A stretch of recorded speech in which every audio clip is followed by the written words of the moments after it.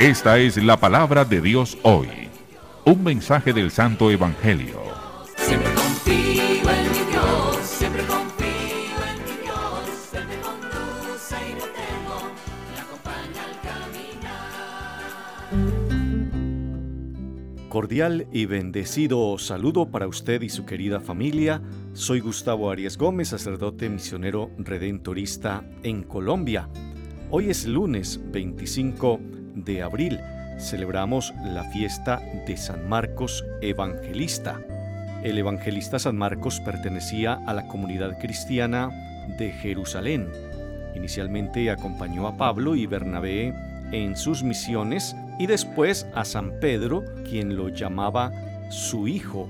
La tradición enseña que Marcos recogió en su evangelio la predicación de Pedro a los cristianos romanos y que fundó la iglesia de Alejandría.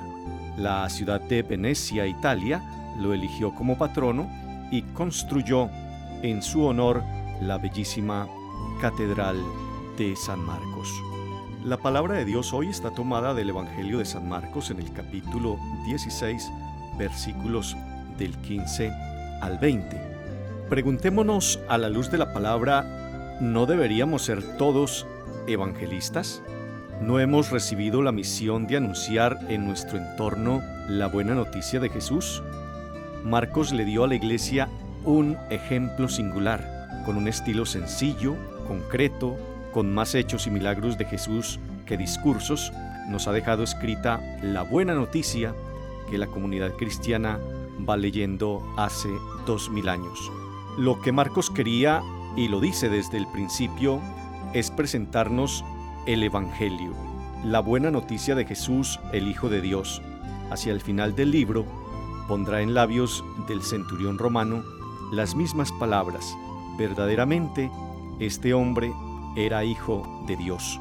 Cuánto bien nos ha hecho Marcos con su pequeño libro, llenándonos de alegría y animándonos al seguimiento de Cristo.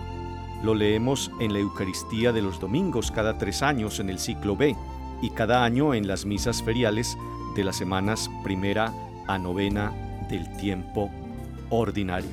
Nosotros lo deberíamos imitar cada uno en su propio ambiente, siendo testigos creíbles del Evangelio y anunciando la salvación de Dios, el amigo con los amigos, los padres con los hijos y los hijos con los padres, los educadores, los responsables de los medios de comunicación, los catequistas, de palabra o por escrito, y sobre todo con las obras, con un estilo entusiasta de vida evangélica.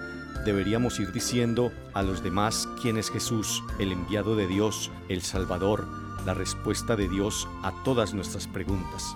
En nuestro esfuerzo, que en algún momento nos podrá parecer imposible, experimentaremos que no estamos solos. Ellos fueron y proclamaron el Evangelio por todas partes y el Señor actuaba con ellos. De otra parte, también es verdad que muchas veces en nuestras vidas hemos abandonado a Jesús o lo hemos olvidado, pero eso al Señor no le importa. Él nos llama a anunciar el reino de Dios con un ardor de caridad total que verdaderamente nos obligue a transmitir a los demás la verdad que nosotros hemos vivido y encontrado. Nos dará la fuerza necesaria para ser tanto de palabra como de obra unos fervientes mensajeros fieles del Evangelio.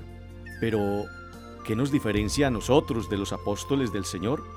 Podemos decir que tenemos el mismo Dios, la misma fe, la misma caridad, pero nos falta tener un amor tal vez más apasionado hacia Cristo como lo vivieron ellos.